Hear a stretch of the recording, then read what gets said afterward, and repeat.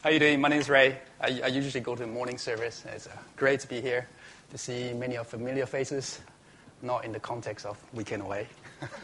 That's great. All right, let's do our second reading. But I'm going to pray before we start. I don't need this. Why don't we pray? Father, your word gives life. We really want to see your word, but without you, we cannot understand. So please help us to understand it. In Jesus' name, amen. Second reading, which is today's passage, chapter 18, verse 31, all the way to the end. That's page 1057. And taking the 12, he said to them, "See, we are going up to Jerusalem, and everything that is written about the Son of Man by the prophets will be accomplished. For he will be delivered over to the Gentiles, and will be mocked and shamefully treated and spat upon. And after flogging him, they will kill him, and on the third day he will rise." But they understood none of these things. This saying was hidden from them, and they did not grasp what was said. As he drew near to Jericho, a blind man was sitting by the roadside begging.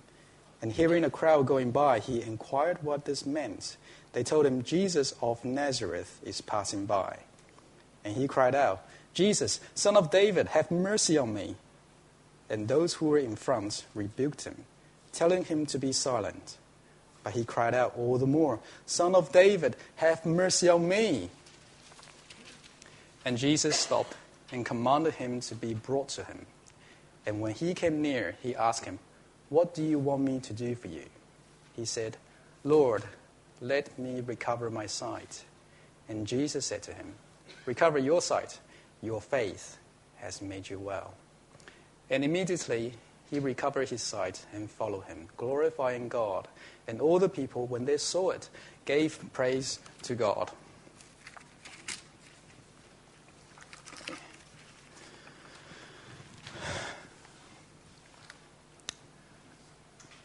What's it like to see Jesus? Well, 2 years ago, there was a brief article in the Metro newspaper about seeing Jesus. It reads, "John, 24 years old, living in Manchester, inserted a slice of wholemeal bread into a toaster at night and was baffled that it popped out with the face of Jesus Christ. He said, 'I returned from my workplace and found that the only food item in my cupboard was a loaf of bread.' He told metro.co.uk. 'I popped in 2 slices of wholemeal bread and discovered that the face of Jesus was beautifully presented to me on one of the slices.' So I researched the internet and found that lots of people have seen Jesus this way. Now, people see Jesus' face on the cloud. People see Jesus' face on water stains. But the humble toast remains the most popular medium for people to see Jesus' face. Is this the way that Jesus wanted to be seen? A surprise divine revelation through everyday objects? But what about when we share our faith with our friends and families? Often they will say, "If I can see Jesus, then I'll believe." What are we to do? How do we respond? Does Jesus want to be seen? How does Jesus want people to see him? Well, today we're looking at episode 4 of our summer sermon series called Seeing Jesus. Just to recap, last week we learned about a rich ruler who symbolized the best of humanity. Now, he's wealthy, he's powerful, he's morally upright, he's not registered with Ashley Madison, he recycles all his rubbish, he's a pillar of our society. Now, this guy went to Jesus and asked the $1,000,000 question, which is, how can I enter the kingdom of God? And that is just another way of saying, can I receive eternal life? Now, Jesus' verdict on this guy's kingdom entrance application was, denied. You are not good enough. And for all the people who were there, heard Jesus' answer, they all erupted like John McEnroe. You cannot be serious. Verse 26, then how can anyone be saved? In response to the uproar, Jesus replied in verse 27, what is impossible with men is possible with God. So we were left with two questions. First, why is it impossible with men? And second, what does God has to do in order to make it possible for us? Well, the answer to both of those questions is in today's passage. And it's a very important passage. Not because I said it is, but because Jesus said it himself. Now, today's passage contains something that Jesus really wants us to see. Which means by the end of today, if we have understood the passage, that means we have found and grasped the secret to enter the kingdom of God. The secret to have eternal life. A lot is at stake here tonight. But before we dive in, let's just get a high-level flow about today's passage. Jesus asked his disciples to see. His disciples couldn't see. A blind beggar who physically cannot see. He went to Jesus to ask him to help him to see. Jesus made the blind beggar see. What's that key word that runs through the entire passage? See, brilliant, see. If you got some Spanish friend, he'll be saying, sí, señor, sí. Right. It's not that difficult to see that the key word is see. Right. So what's the secret to eternal life that Jesus really wants us to see? And that's the first point. Jesus wants us to see the gospel. The word see means to understand, to find, and to grasp.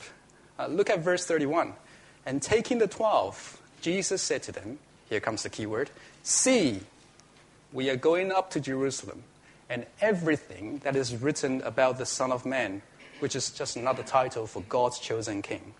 Everything written about God's chosen king by the prophets will be accomplished. Then jump into the end of the paragraph, verse 34. But they understood none of these things. This saying was hidden from them, and they did not grasp what was said. So when Jesus used the word see, it means to understand, to find, and to grasp everything written about God's chosen king. Now, for English speakers, we often use the word see in exactly the same way as Jesus. For example, friends may come to us, pour their hearts out about a difficult problem that they're going through, and after listening to them for a while, the penny dropped. And we go, finally, I can understand with my brain what's going on. I can sympathize with my heart and feel the pain that they're going through. And in response to that, we say, I see what you mean. Or, I see what the problem is. So the word see is more than just observing the physical objects with our eyes. It's understanding with our brain. It's also finding that deeper meaning of what's being communicated and firmly grasping the enormity and the implication of the issue being said. That's what see means. And Jesus didn't want his disciples to see him on a cloud or water stain or on a piece of toast. Jesus wants his followers to see everything written about him from the Bible. So reading the Bible is not just a superficial observing the physical text with our eyes. It's about understanding, finding, and grasping the deeper meaning in it. And if our quiet time looks like if we wake up in the morning, then just mindlessly scan through a cluster of Times New Roman text printed on sheets of paper, then that's not seeing Jesus. Slow down, think, and pray so that we can really understand everything written about Jesus. And I think we all agree that to be able to see everything written about Jesus is a monumental task.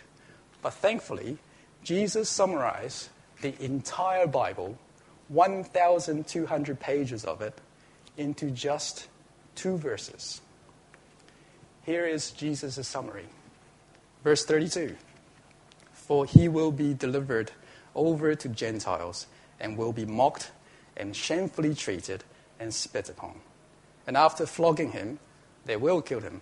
And on the third day, he will rise.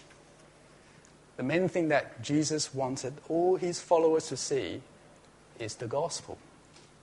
That God's chosen king has to die on our behalf, but raised again on the third day to rule forever. Let's slow down for a second and try to see the gospel. Back in chapter 9, verse 51, Luke says Jesus sets his face towards Jerusalem, and since then he's been on his journey towards it. And here, finally, in chapter 18, we get a glimpse of what's on Jesus' mind. Our king was determined to fulfill every prophecy about him so that he can save his people. Jesus knew exactly what was waiting for him in Jerusalem: mocking, flogging, killing. And every step he took was a step closer to his shameful death. And yet he was resolved. He was resolved to save us.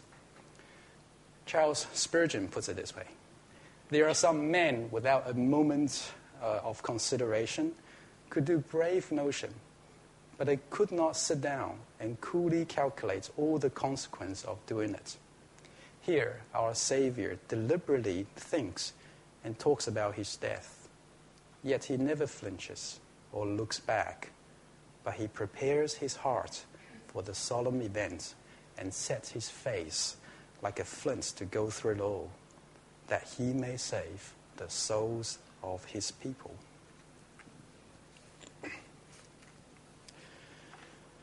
One of the questions we saw last week was, what must God do in order to give us eternal life? Well, the answer is the gospel. In order to save us, Jesus must be crucified and raised again on the third day. Are we beginning to see just how extraordinary is the gospel? Let's do some quick reverse engineering. Jesus is God's chosen king. Very important. Yet he has to die for us, which makes his death very costly and very significant. And if a costly and significant death is required to pay for our sin, it means our sin must be unimaginably big and awful.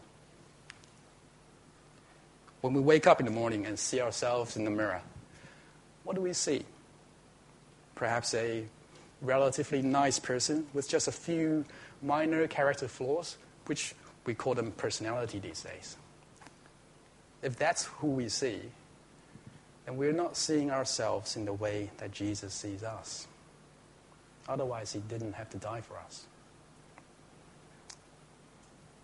And even if we do agree with Jesus' assessment of us that our sin is big and painful, we might still be tempted to think that surely I can pay it off.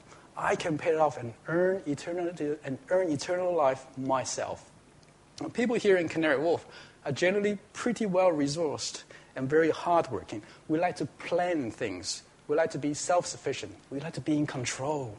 Yes, our sin is bad, but we can pay it off.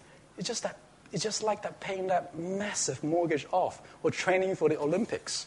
Discipline and perseverance will see us through. We will just slowly chip away at our sin one bit at a time. It might take us forever, but eventually it will be paid off. But that's not true. Otherwise, Jesus didn't have to die. His death is not a shortcut to eternal life. It's not an easier alternative to save us the hard work of earning it ourselves. There is no other way. His shameful death in our place is the only way. Verse 27, what is impossible with men is possible with God. There is no other way. The gospel is the only secret to receive eternal life. The gospel is what Jesus wanted us to see, to understand, to find, and to grasp.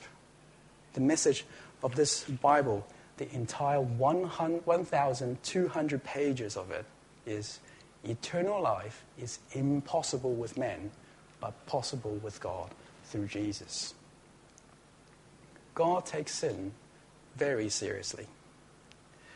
We've just read the gospel, and do we feel the weight of sin pressing down on us? And do we feel the liberation that Jesus offers? If not, well, we have a problem. And it's exactly the same problem as the 12 disciples experienced.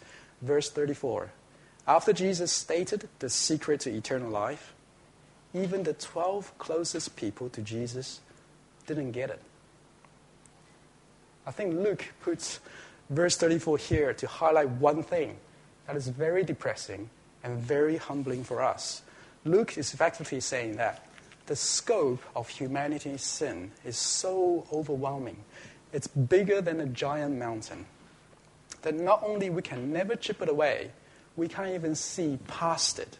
Effectively, it blocked all our vision, and we are blinded by our sin.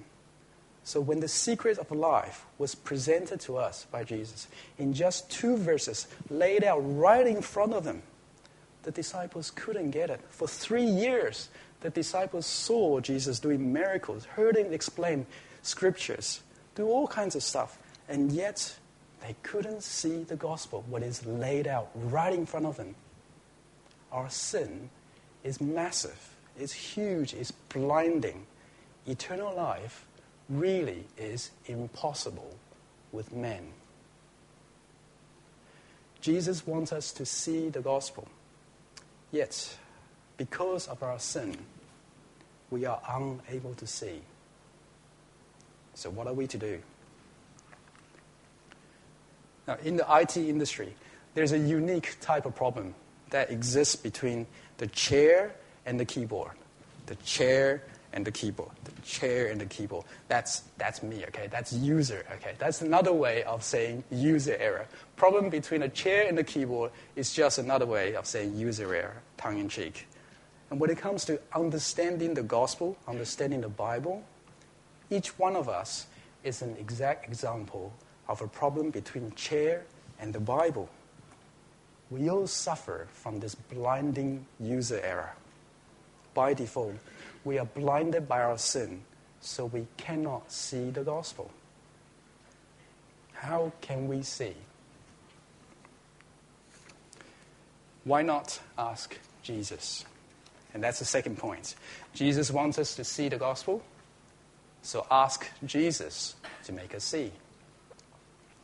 Verse 35 to 43 describes how a blind beggar received his sight by asking Jesus in faith.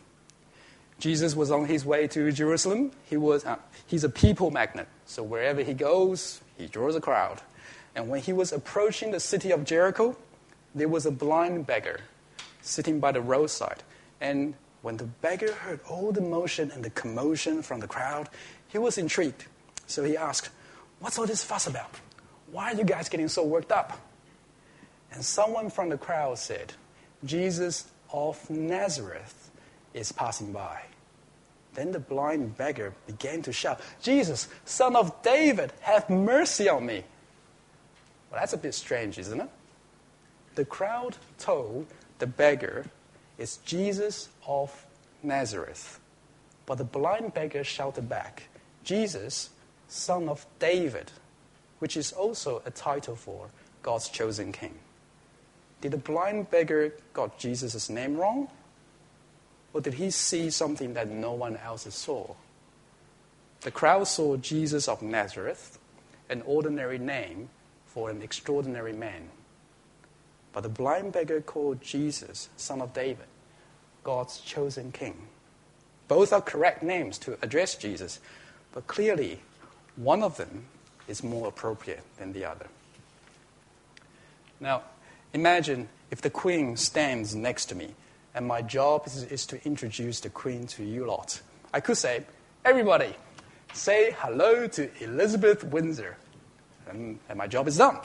And that would have been true. Elizabeth Windsor is her name, and I did introduce her.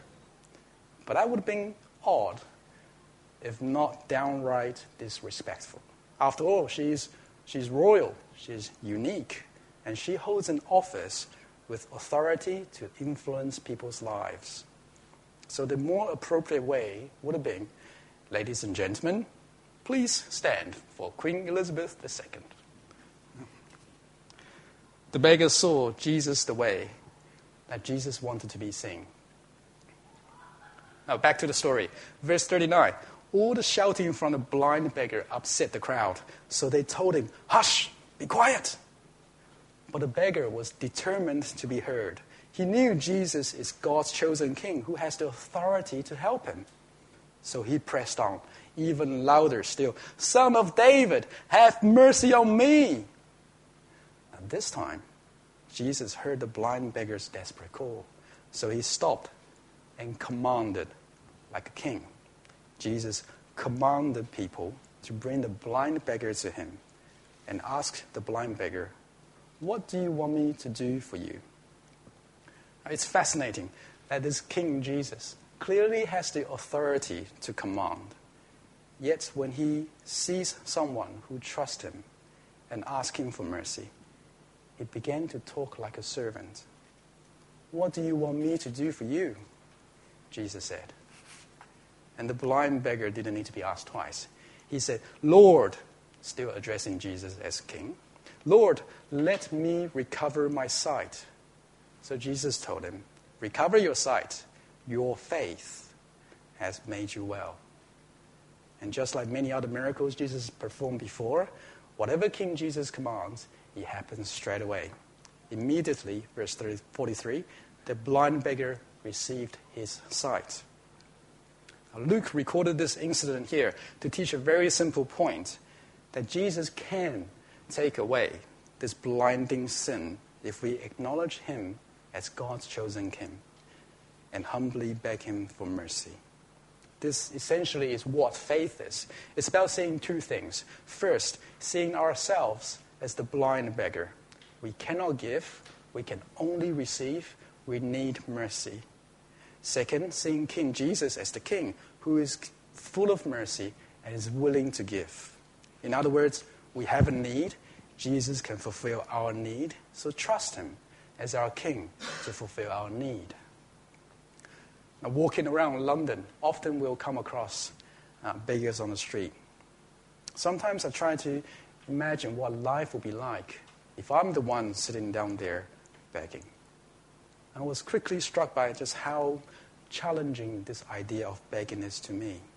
Because here in areas like Canary Wharf, people are very qualified. We're relatively healthy, we're financially stable.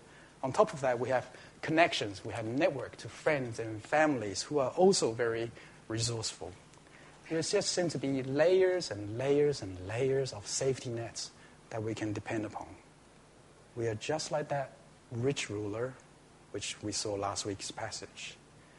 And even if we see beggars on the street, the concept of begging ourselves is actually quite distant and quite alien to us. And say, for example, today, even if we have none of those safety nets that I've just mentioned, there is still one more hurdle that we've got to jump through. I think our pride is still in the way. I think deep down inside, some of us might think, I'd rather die than beg. But it doesn't matter how many safety nets or how strong our pride is, the reality remains the same. When it comes to eternal life, the Bible sees us as blind beggars. We cannot give, we can only receive. We are helpless unless Jesus intervenes. Jesus wants us to see the gospel, so ask Jesus to make us see. And what happens after Jesus restored the blind beggar's sight? Let's keep on looking. Verse 43. The blind beggar recovered his sight and followed Jesus, glorifying God. I love how Luke used the word follow, because we cannot follow somebody unless we can see that person. So sight is actually necessary for discipleship. And when the blind beggar received his sight, the first thing he did was to fix his eyes on Jesus so he could follow him. Now, before sat-nav was invented, I used to get pretty worked out. I used to get pretty stressed out about road trips because I drive like James May on Top Gear. I'm slow, I'm lost all the time. But my life changed completely when I met my friend Thomas. You see, Thomas, he's amazing. He was born with a GPS built in his brain. He could navigate anywhere with ease. His sense of direction was just so precise. And having Thomas in our road trip was brilliant. Thomas will be the one driving way out the front, and for the rest of us commoners, we were just behind and driving along and just follow Thomas. We fix our eyes on Thomas's car. We do exactly what Thomas do. Thomas turned, we turned. Thomas slow down, we slow down. Thomas go to toilet, we all go to toilet. The key was very simple. It was a very simple thing. Keep Thomas in our sight. As long as we have Thomas in our sight, we can follow and we'll be fine. Christians are people who sees the gospel and be able to see Jesus because our eyes has been opened by Jesus. Let us give thanks for our merciful King to fix our eyes, and let us fix our eyes on him. Let's always follow him. Never let Jesus leave our sight. It's the best thing we can do with our eyes. Perhaps you've been looking into the Christian faith for a while, and you earnestly wanting to believe in Jesus. Maybe you've attended Christianity Explorer once, read through the gospel several times, and had hundreds of conversations with your friends about the gospel, but you don't understand it, and it's frustrating. And I hope that after today's passage, we understand that seeing the gospel is not like studying for an exam. It's not just one-way effort from us. We cannot see the gospel by ourselves. It's impossible with men. Trying to recover sight with our own effort alone is like that blind beggar going to medical school, studying really, really hard, hoping that one day he's able to find a scalpel and start operate on his eyes to make himself see. It's crazy. It's dangerous, and it will never work. It's impossible with men. Instead, we need somebody to intervene, someone who has the perfect vision, someone who has the qualification, the willingness, someone who is merciful to answer a blind beggar's call and fulfill the blind beggar's need like a servant. We need King Jesus. So go ask him in faith. Don't depend on our own efforts. Trust Jesus that he will make you see. If today is the very, very first time you heard the gospel, and you're wondering, what's all this fuss about? Just like the blind beggar, what's this fuss about? Why are you guys getting so worked up? What's it like to be able to see Jesus and his gospel? Well, C.S. Lewis answered it this way. To ask me to describe how does it feel to be a Christian is like a blind person asking a seeing person, what's the difference between red and blue? Is it like the difference between the sound of a trumpet and a piano? He's right. How can anyone who is unaware of his sin feel any joy when his sin has been dealt with? Just like the disciples earlier in verse 34, when they didn't understand the gospel, they showed no response to it. I'm not saying this to offend, certainly not saying this to show off, but as an encouragement for you to go to Jesus and ask him to give you sight. I hope that one day you will also experience the relief and knowing that all of your sin has been paid and having this sure hope of eternal life waiting for you. There is a sense of peace and joy that cannot be found anywhere else apart from seeing Jesus Christ. So when friends and family ask, if I see Jesus, then I'll believe. Well, I think with today's passage, we can actually say, yeah, that's right. If you see Jesus, if you see gospel the way that Jesus wanted to be seen, then yeah, you will believe. So let's pray for them. Let's pray for them that they can see themselves as the blind beggar, that they can see Jesus as the merciful King. Pray that one day we will be together and all praise God for what was written about Jesus in Isaiah 42. God said, I will give you as a covenant for the people, a light for the nations, to open the eyes that are blind, to bring out the prisoners from the dungeon, from the prison, those who sit in darkness. Seeing Jesus is not seeing a man's face burned onto a piece of breakfast. It's understanding and grasping the meaning of the gospel. The message of the whole Bible is this: eternal life is impossible with men, but possible with God through Jesus. Jesus wants us to see the gospel, so let's go to him and ask him to make us see.